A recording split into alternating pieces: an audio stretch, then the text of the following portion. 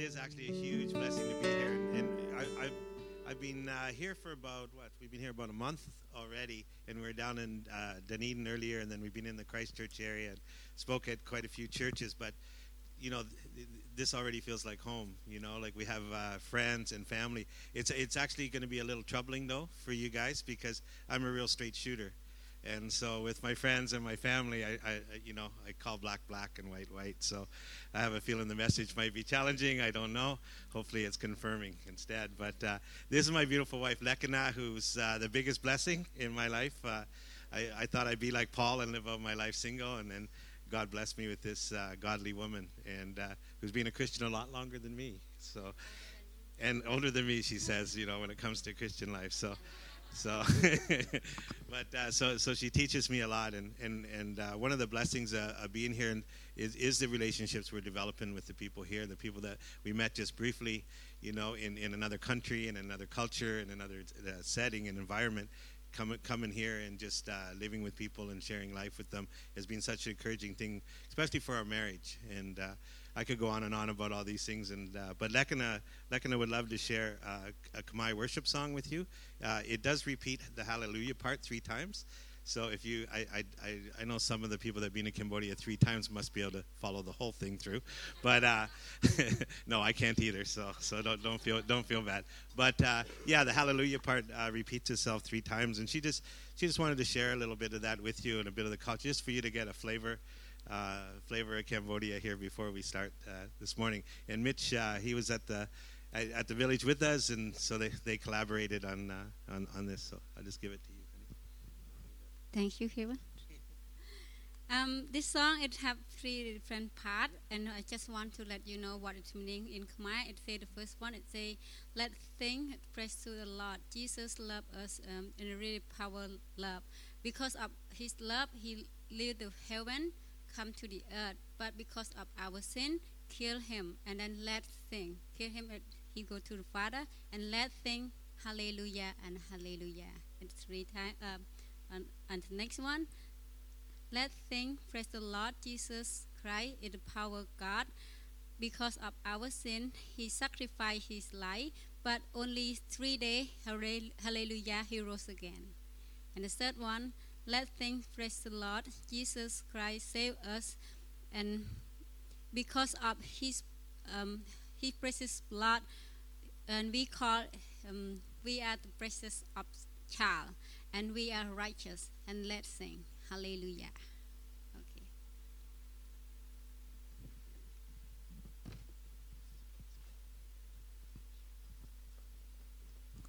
And you can sing hallelujah with me after the first one.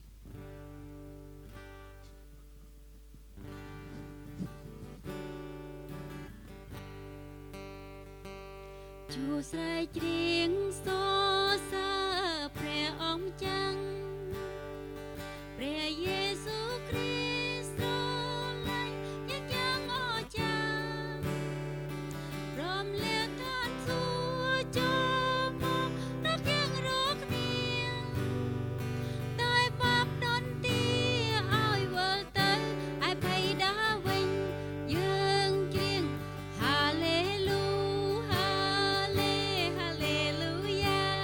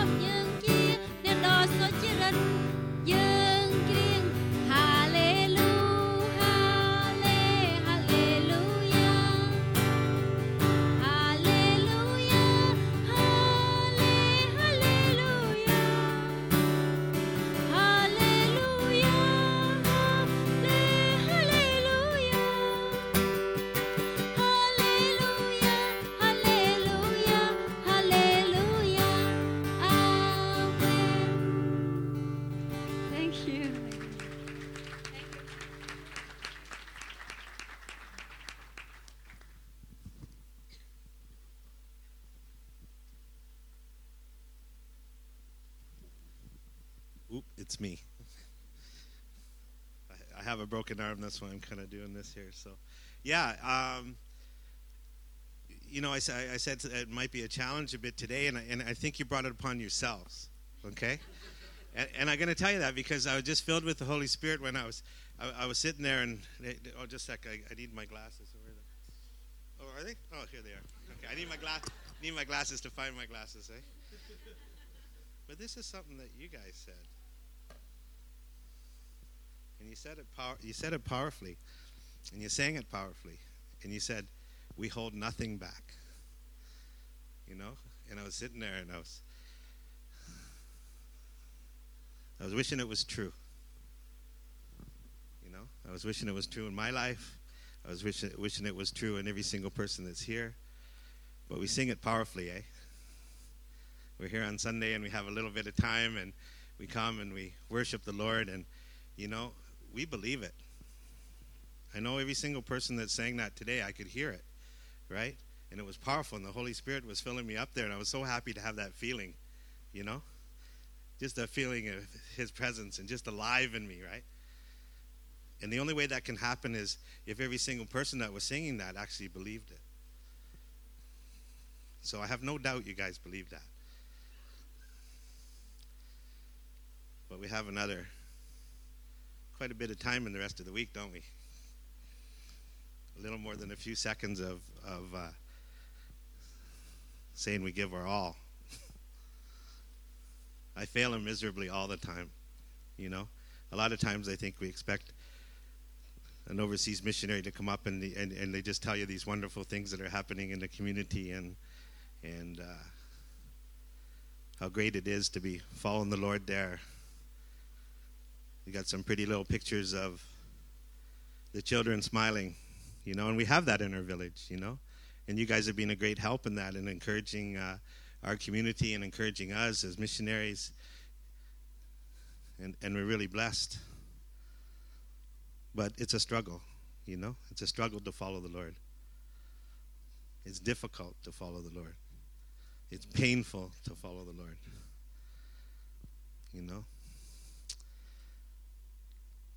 I think of all the times I deny Him. I have some scripture today. Actually, do you know what? I was going to put it at the very end. Can you put that last? It's a bit of a challenge, I guess. Can you put it at the very last one up? This is the challenge. This is the challenge.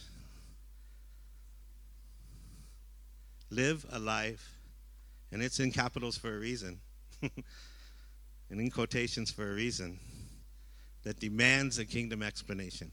There's no other way that we can explain what we're doing, why we're doing it, how we have that depth of love. There's only explanation is Christ. The only explanation. But do we go that deep? Is it evident in our walk? Is it evident in our talk? Is it evident in our workplace? I was talking to a lot of pastors in the last couple of weeks, and, we were talking about New Zealand even, right? We're talking about New Zealand, and I think the figure that came up was like 9% Christian or something like that. And I asked why, right? And one pastor told me there seems to be a sense of complacency.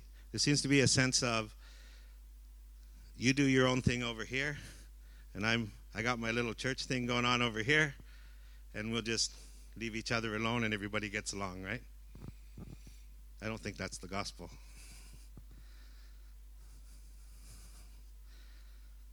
I'm going to read to you first about someone that denied Christ. We all know him, Peter. That terrible person, Peter. I used to read this scripture and I used to think, man, how could you, Peter? How could you? You just minutes before or hours before, he just put a soldier's ear back on and healed it. Right? You've walked in his presence.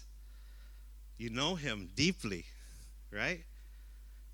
You say, "No, Lord, I would die for you," is what he said. And then he denies him 3 times, right? So I'll read that scripture just so we get it. We all know it, but it's always good to read it. It says, "Then seizing him, they led him away and took him into the house of the high priest. Peter followed at a distance. But when they had kindled a fire in the middle of the courtyard and had sat down together, Peter sat down with them. A servant girl saw him seated there in the firelight. She looked closely at him and said, 'This man was with him.'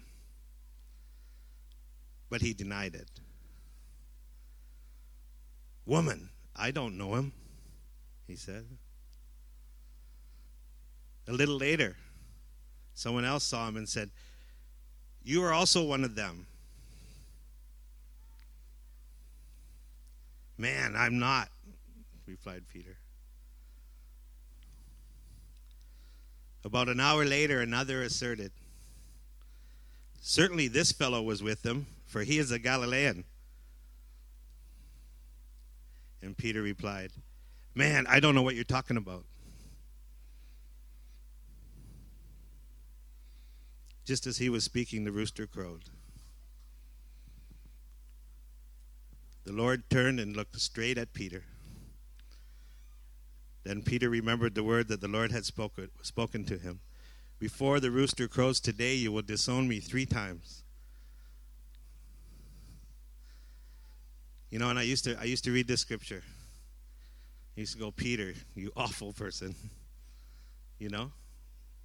And then I start to add up the times every single day that I deny Christ. It's a lot more than 3. Sometimes, you know, I'm sitting in a slum relocation site in a poor village in Cambodia, serving the Lord. Amazing things are going on there, as some of the people that have been there can attest. Yet I fail him miserably all the time. I was so happy when you were sharing just a place just full of God's grace, you know, and just to take that grace in. And we need God's grace every day. I need it so badly. One of the things I say all the time is I need a swimming pool full of His grace on a good day, you know, and the endless depths of the ocean on others. But we have that, right? So what fear holds us back? What holds us back from actually giving our all, just like we cried out there? What holds us back?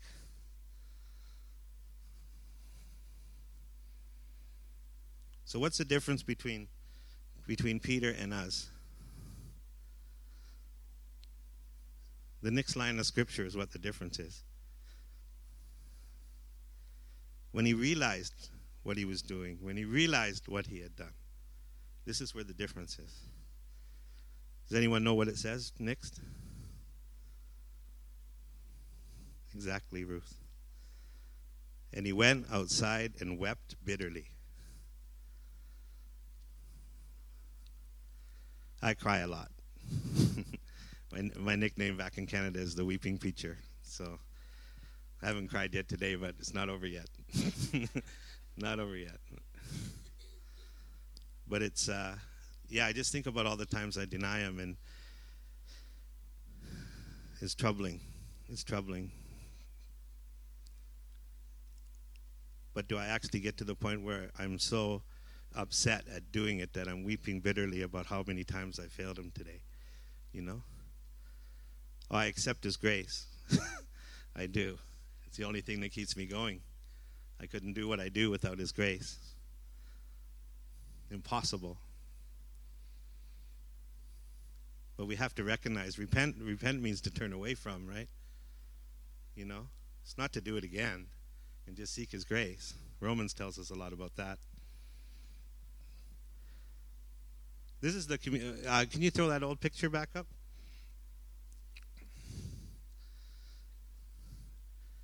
This was a terrible, terrible day, right? There's a lot of images on there, so I'll just let it sink in. But it was a terrible, terrible day. Just the injustice of it all. You know, many of you already know the history of our community, but it was violently evicted twice. The government came in, bulldozed down their land, stole their land, and dumped them in an empty field. 9 months later, they did it again.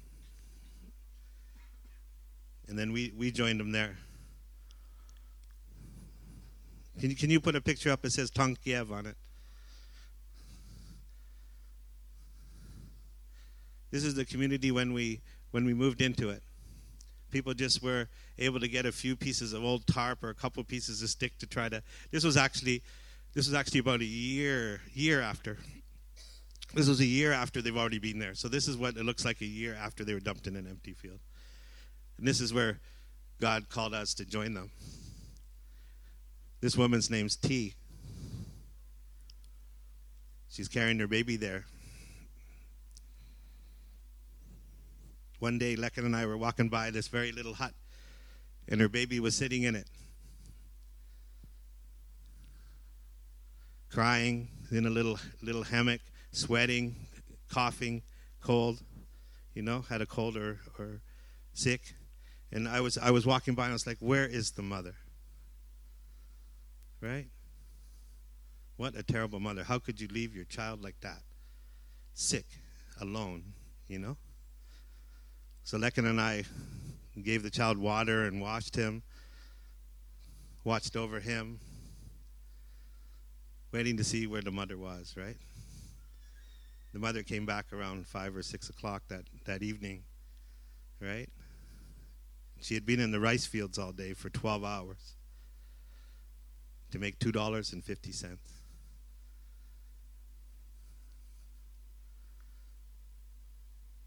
She had to make a choice, right? This mother had to make a choice. What do I do? Do I leave my sick child there? Do I take him out into the hot field? Or do I earn $2.50 so maybe I can buy some medicine or put some food in my child's mouth? That's not something a mother should have to decide, right? So this is where we enter in,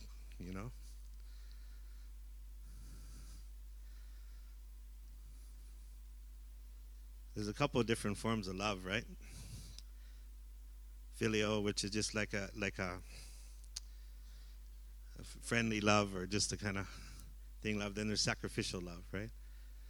Agape love. This is the love that's shown to us by Christ. This sacrificial love shows us the way, right? So many people say they're followers of Christ, right?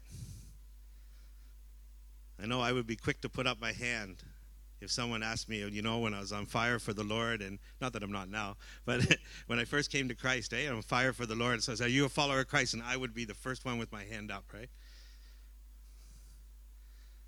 But there's a cost involved. We want to join in the Lord for all the good things, right? All the good things.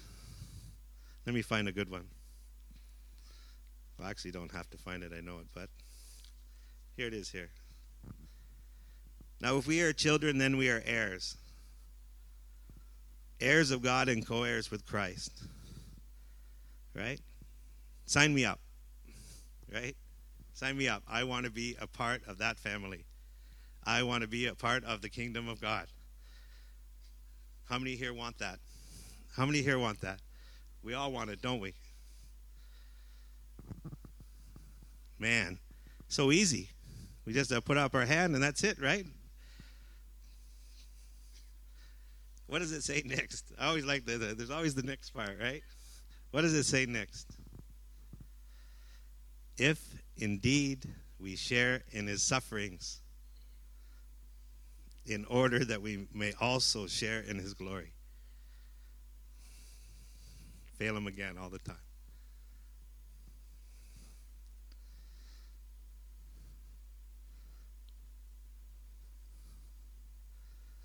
It's difficult. It's difficult.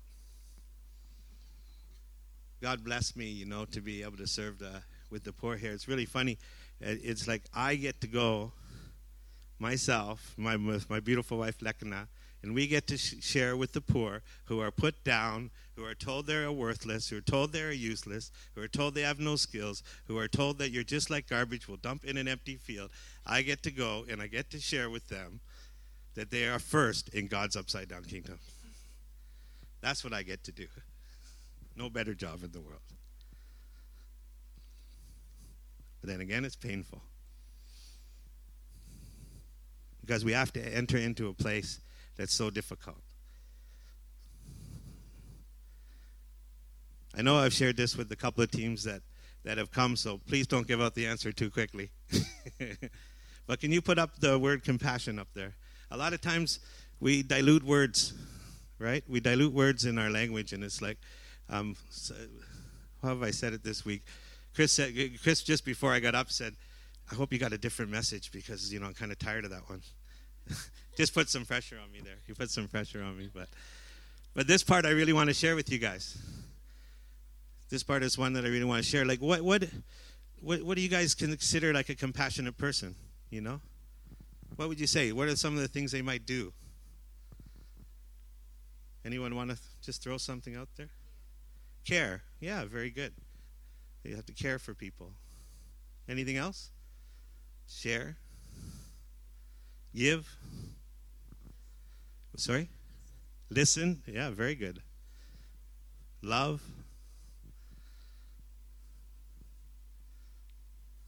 Now, just pretend it's in the scripture, and then there's the but part, right? Okay. This is what the true definition of compassion is. To suffer with. Wow. A lot deeper than we thought, eh? Not just a couple of hours volunteering in the soup kitchen. Not just donating a few dollars. To actually entering into other people's suffering. We enter into it in a place that it becomes our own. We have to be that close to people in pain and in suffering. Their pain has to become our pain. You know why? Because we will do everything we can to alleviate our own suffering. We need to enter into it at a depth that we just, that's why. We'll do a lot more. A lot more. We'll go a lot deeper. We'll do anything we can to alleviate that. Sometimes we choose bad ways. In my own life, I have a life of addiction in the past. I chose another way to alleviate the suffering in my life, right? It just created more. But we have to take on suffering at a depth where it becomes our own. Like if we look at Christ himself, right? We look at Christ himself, who came down and suffered with us, understood as at a human level, and also suffered for us. And that day on the cross, I find it really difficult. Just a few weeks ago, right, we celebrated him rising from the dead, right? We celebrated it. I have this picture.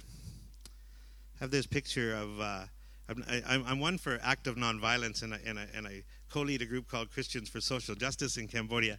So I don't really like war pictures too much, right? We see enough violence. But I have this picture. Have you ever seen a movie like, I don't have the exact movie or anything, but like a Braveheart type scenario, right? When the two armies are coming in and they're clashing together, right? And they yelling across the field and they come in. Then the battle is on, right? So the battle's on. But there's that moment in the battle, right? There's that moment where the other side recognizes victory, right? There's that side when the others start running the other way, right? So obviously the one side has won, right? See, we're on this side of the cross. Victory. We're joining the victor. That's what we're doing. But what do? We see the enemy just scattering and running away, but what do? We set up this little comfort zone that we can just stay in. And what ends up happening? The enemy's job is to seek, kill, and destroy. It's the enemy's job, it's running away, but he'll circle right back around. We build up these walls so we don't have to suffer. It's some of the kind of ways I'm from Vancouver, Canada. And so it's a fairly built-up city. So, I guess Christchurch was at one time, but we can go from our condominium in our underground parking, drive in our own car to an office building, park underneath, go up to our office space, and come back and never have any interaction basically with the world. We don't even know our neighbors. We might pass them on the elevator and just say hi. We know them. We know they're from the building. We don't engage with them. We don't know them, and that's just our neighbors. And then now we have the poor. We distance ourselves from them even more. Just having our own vehicle instead of taking the bus. You know, there's simple things that we can do to interact with the poor more. We can spend time where they are. I know Jesus is. I'm blessed, you know, like God called me to a place in Cambodia, and I get to spend all my time with the poor, and I get to learn so much. You think sometimes that you're coming to bring Christ to the community, right? Jesus is there. I just get to join in with him. And that's what this church has done. This church has joined in what Christ is doing in Cambodia. Some with hearts are already tempting them to get there, I think, that I know of. With others, it's how does it change us? Like, if we want to see the world change, it starts right here. Because we need God to transform us. We need God to like take this brokenness that in us and transform it in a way that it will help others. You know, I read a thing very early on in my Christian walk. Like, when I say that, I mean like the first week, second week I became a Christian. And it said Christianity isn't simply about the avoidance of sin, right? But becoming so full of the Holy Spirit that it overflows and affects others eternally. That's powerful. But what did it take? It takes time with the Lord. You know? We have to spend time in the Word. We have to spend time in fellowship here. I love church. I really do. It's a passion of mine, and it's also the most frustrating thing for me, too. Early on in my walk, I was reading the Word, and it's this powerful, powerful stuff. And then I'm looking around, and I wasn't seeing it lived out amongst the people that called themselves Christians. I wanted to live out this kingdom, all these kingdom values. I wanted to so passionately live it out, but where do I learn? I went to many different churches, right to the point that my nickname was Church Bell. I think I might have told some of you guys that before, but it was Church Bell. If a church bell rang, I ran off to a service. And I go everywhere, searching and searching and searching. And I was blessed. God brought me right to a community, right? This Christian community that was living it out, living out the values, sharing what they had, living in community, sharing the word together, breaking bread together, and seeing many people come to Christ because of it. It was a beautiful thing when you get people sharing what they have. Beautiful thing to see. It was really funny when we had a visionary meeting with the community. And we just want to see what kind of community do you want. And it was really hard to pull out. First, we started with the skills that they had, right? Too often we look at situations where you know, like the community, we say, oh, we got to build a house or we got to do this, right? Everything else. No, we started off with, what do you have already, right? So difficult. The poor are put down so much, right? It was hard to get out the skill sets. Oh, I'm a builder. I'm a fisherman. I can cook, I can do this. But when it started to roll, then you just saw it change. People were excited to say something else that they had, right, already. But too often we look at the poor, and it's a need we think we can fulfill or something, or we can fix that problem, you know. We only have to put some money into that, right? But it's heart changes that need to happen. Our community has gone through so many. It's just been amazing, you know, just to see the difference in the community. Chris has probably seen the difference even in a year. He comes back in the next year, you know.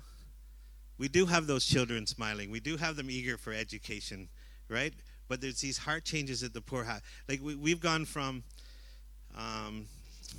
this place of brokenness. I'm not sure if did I share with you guys the word. I guess half the people weren't here anyway, so I will anyways. But Jesus, there's two Greek words Jesus can use for the poor, right? And one is painas, okay? And what it means is like the working poor, right? They have a job, they're barely getting by, and that's where this community was before. They had jobs like selling snails, collecting bottles, small little businesses, right? They were at that level of poverty. They were the poor at that level. And then what happened is they come in and they bulldoze them down and they get to this other level of poverty. This other level of the poor. And the word Jesus uses is patokos. Okay? Patokos means destitute, barren, hopeless.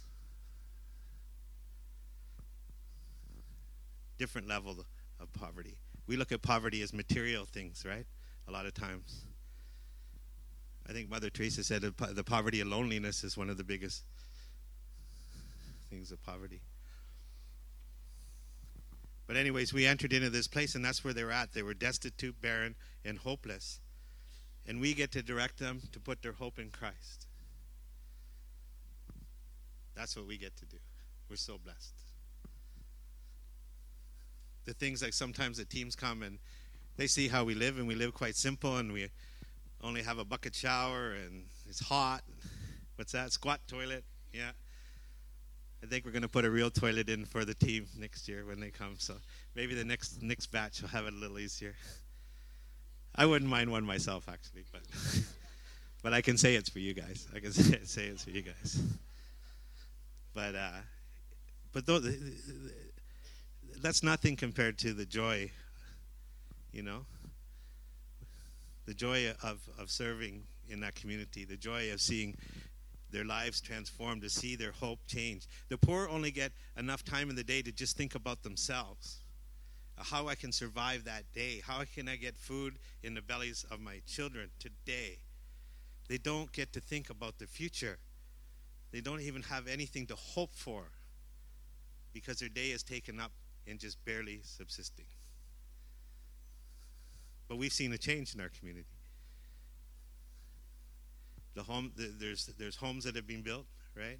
We planted these mango trees. We never thought these mango trees would be a big thing, right? We just put it in because there's no shade, as you saw in that picture. Maybe go back to, they're not paying attention. That's all right. But anyways, the mango trees, we planted 500. We planted one in front of each house, right? And we thought it was just going to provide some shade, some sustenance, a little bit of mangoes in the future. We weren't really thinking beyond that, right? But then we had one guy, he came up and he just said, I want to move the window. We were building the last of the homes. We built all the homes, by the way, 92 homes. 92 homes. God has really blessed the community. But he asked to move the window, right? And we're, why do you want to move that window? Right? And he goes, because I want to reach out and I want to grab the mango from a mango tree. The mango tree is only this high right now. It's going to be 3 years until it gets to that height. But he's already looking towards this future. He's already looking and saying, and they were talking about it, how beautiful this village is going to be. It's going to be these trees. God's creation, right? Going to be these trees that provide sustenance and shade, and our village is going to be like Mango Village, is what they said. But what have they done? They've gone from that place of just barely getting by today to thinking of the future. But the tree is tangible, right? The tree is tangible. It's right there in front of them. They can touch it, right? They've seen trees grow before. They know about how long it will take. But what about the farm? This dream, this vision, this so far beyond that.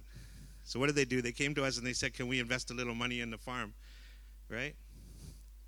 So they came up with $2 a month for 2 years, which is a lot of money for them. Sometimes they make it, sometimes they don't. That's all right. But we started a fund with the community leader, and Lekana have an account, and they put their money in, and they've raised themselves over $4,000. They've invested their hard-earned money that they have little of into this future dream or vision. And who do they thank for everything that's happening in the community? They don't thank Lekana and I. They try sometimes. Yeah. They did it first. We wouldn't allow it. We wouldn't allow it because it's Jesus that's providing everything. I've actually had difficult conversations and even relationships that have gone astray because people wanted credit for what they were donating. They wanted their picture with the family with a thing saying thank you and things like that. Right? And I said, no, I'm sorry. Jesus provided it all.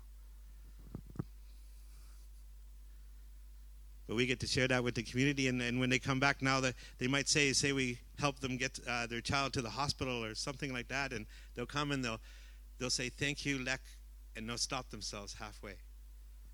Go, thank you. No, ate, which means no. Akun pregisu, which means thank you, Jesus. The teams have been blessed because they've come along and they've seen Kakada and her mom, who her mom has thanked the Lord for dirt. She was able to put this much dirt. She got a little job just cutting some palm leaves to make baskets. And she got enough money to hire a couple guys in the neighborhood to bring her over some dirt and put this much dirt on the bottom of her place so it wasn't wet. And she's thanking Jesus for the dirt. When was the last time we thanked God for something, what we think is so small? He provides everything for us every day.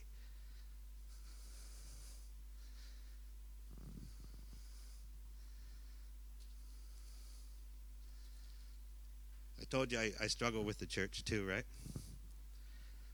I struggle with the church, and it's because of my passion and love for my brothers and sisters. You know? I sit there and I struggle. Probably the biggest thing I struggle with is Facebook. You know, here I am in Cambodia, and I'm looking at my friends and what they're up to, what they're putting their hard-earned money into, how they're spending their lives, and pretty straight up out there about it all too, kind of joyously proclaiming what they're doing. And there's this pain that this happens to me. It's not being judgmental. There's a difference, eh? But there's this pain that happens, and I want to read what Paul's pain, right? And I'm not there, guys. So when I read this, I'm not there. Okay? Listen to Paul's pain. I speak the truth in Christ. I am not lying. My conscience confirms it in the Holy Spirit. I have great sorrow and unceasing anguish in my heart. For I could wish that I myself were cursed and cut off for Christ for the sake of my brothers. Paul would give up his salvation if it was possible. Wow. I'm not there, but I do understand his anguish. I do understand the pain that he has for his brothers that are not following the Lord.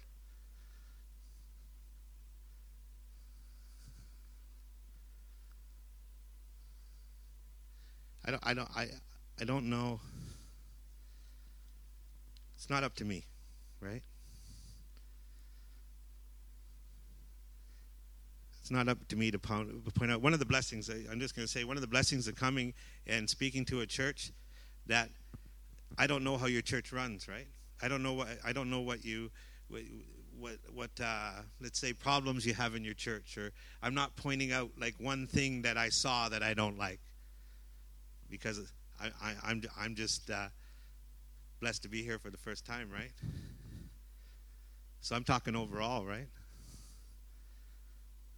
I'm not coming from a place of judgmentalism. I'm coming from a place of, man, I want you guys to be the guys that we're singing right here. We hold nothing back.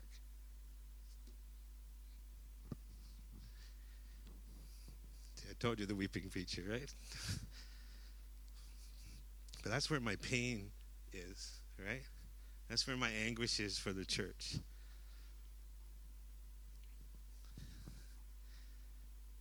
That's not this church, right?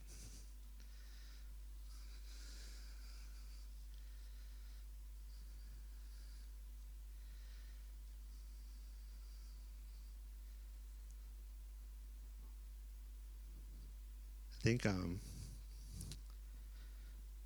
you put up a quote by my friend, Nigel?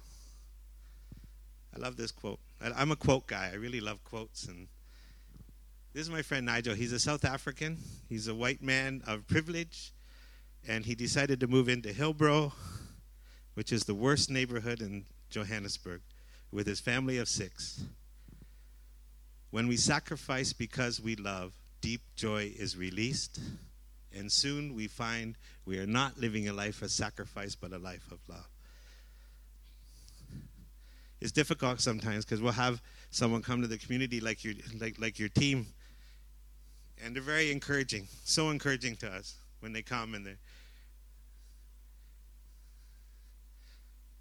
talk about what we're doing and how great that is, that we're following the Lord there and everything else. But to us, we're not sacrificing at all. You know, it's right here. We might have started out thinking we were sacrificing, right? But when we do sacrifice, this is what's released: this deep joy, this deep love.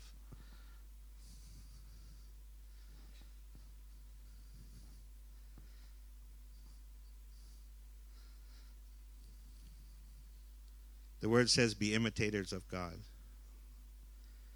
Therefore, as dearly loved children, and live a life of love, just as Christ loved us and gave himself up for us as a fragrant offering and sacrifice to God." I think we can sacrifice more than we are now. I think we can sacrifice to the point that it's just going to turn into deep joy and love. But there's a painful process. We have to get through it. But the thing is, we're not getting through it alone. When we enter into other people's suffering, where yes, we are entering into their suffering, we're taking it upon ourselves, but guess what? We're doing it with the Lord. We have a place to lay it down at the end of the day where we can just go here at the foot of the cross and lay it down. That's the only way we can survive. We can't take on other people's stuff. We can take it on enough that we understand the suffering that they're going through so we can try to help alleviate that. Can you just put that back? Oh, actually, put a quote up by Mr. Johnson. I love this one. It's not normal for a disciple of Jesus to not have an appetite for the impossible. It seems impossible, the things that we are wanting to see in this world, right? It seems impossible that the suffering could end.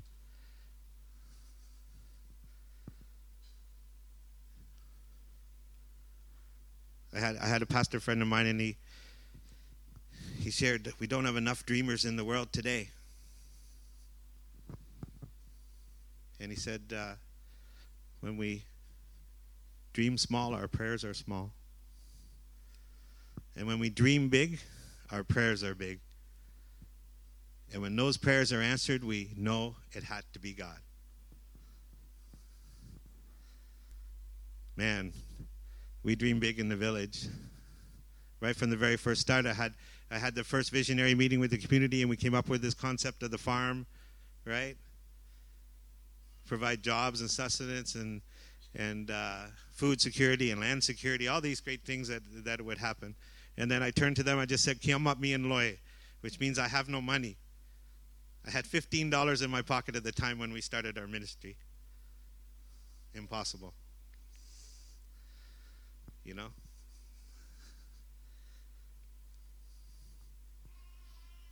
How could we even start? Well, we start with prayer, right? We have to put everything into Him. And I know that you guys have been praying and supporting us and doing everything. We're so grateful how much of an encouragement it is to have people behind us and back here that understand that, like some of your team members that can come back. And I really hope that you give them an opportunity to share with you in a different way, in a personal way. Sometimes when teams come back, I think it's like you almost think they went on a trip, right? But there's some deep stuff that has happened within them. Chris shared with me some of the best things about a mission trip are more ministry can happen in those couple of weeks that you're away than you can do in the whole year. The intimacy of the group together, But allow them to share that with you. Not just the minutes that they get up here and that they're able to just share a little bit about the mission groups they met and everything else. I did listen to the sermon where they were able to share a little bit, right? But it's deeper than that. Ask them what's going on inside. How's God changing you? How's God transforming you? What did it do for you, right? And allow them that time to share. And you know what? Maybe you'll get a little bit of that going on in your own life too. And seeing, oh, you know what? That's pretty amazing. I need that intimacy with God. Nothing happens without that intimacy with Christ. Nothing. That's what we need. And when we have that intimacy with Christ, everything is possible. Everything.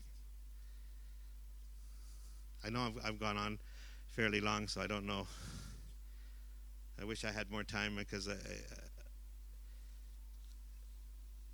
my own testimony, it takes too long, and my wife's testimony. So I think some of the women were blessed to be able to listen to Lekana and just her share how God's moved in her life, how she puts her trust in God completely, how she didn't have a single skill set that she has today. When every step of the way, I can't do that, but God can. I can't do that, but God can. I don't have that skill, but God can use me. That's her testimony over and over and over again. Let it be your testimony. No, I can't, but God can. No, I can't, but God can. Okay, I'm going to put that first quote up for me, please. That little challenge, and that's just what we're going to leave it with today.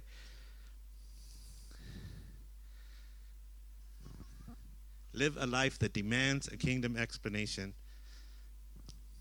Like I said, I fail them all the time. Don't think I got it all going on, guys. Right? Live a life that demands a kingdom. How that's going to work out for you, I don't know. What God's calling you to do, I don't know. But when you're intimate with Christ, that still small voice, you'll hear it. Just like I did. Just like Lekana did. Just like Chris and Ruth did. These guys encourage me so much in what they're doing right now. You know how powerful that is to step down from, let's say, a so-called position, to give it all up. They don't know what that's going to look like. They have children that they have to take care of. They have no idea what's ahead of them. But what are they doing? I trust in you, God. I trust in you. So as we go out this week, I just pray that you put more trust in him than you had today, and you live a life like this.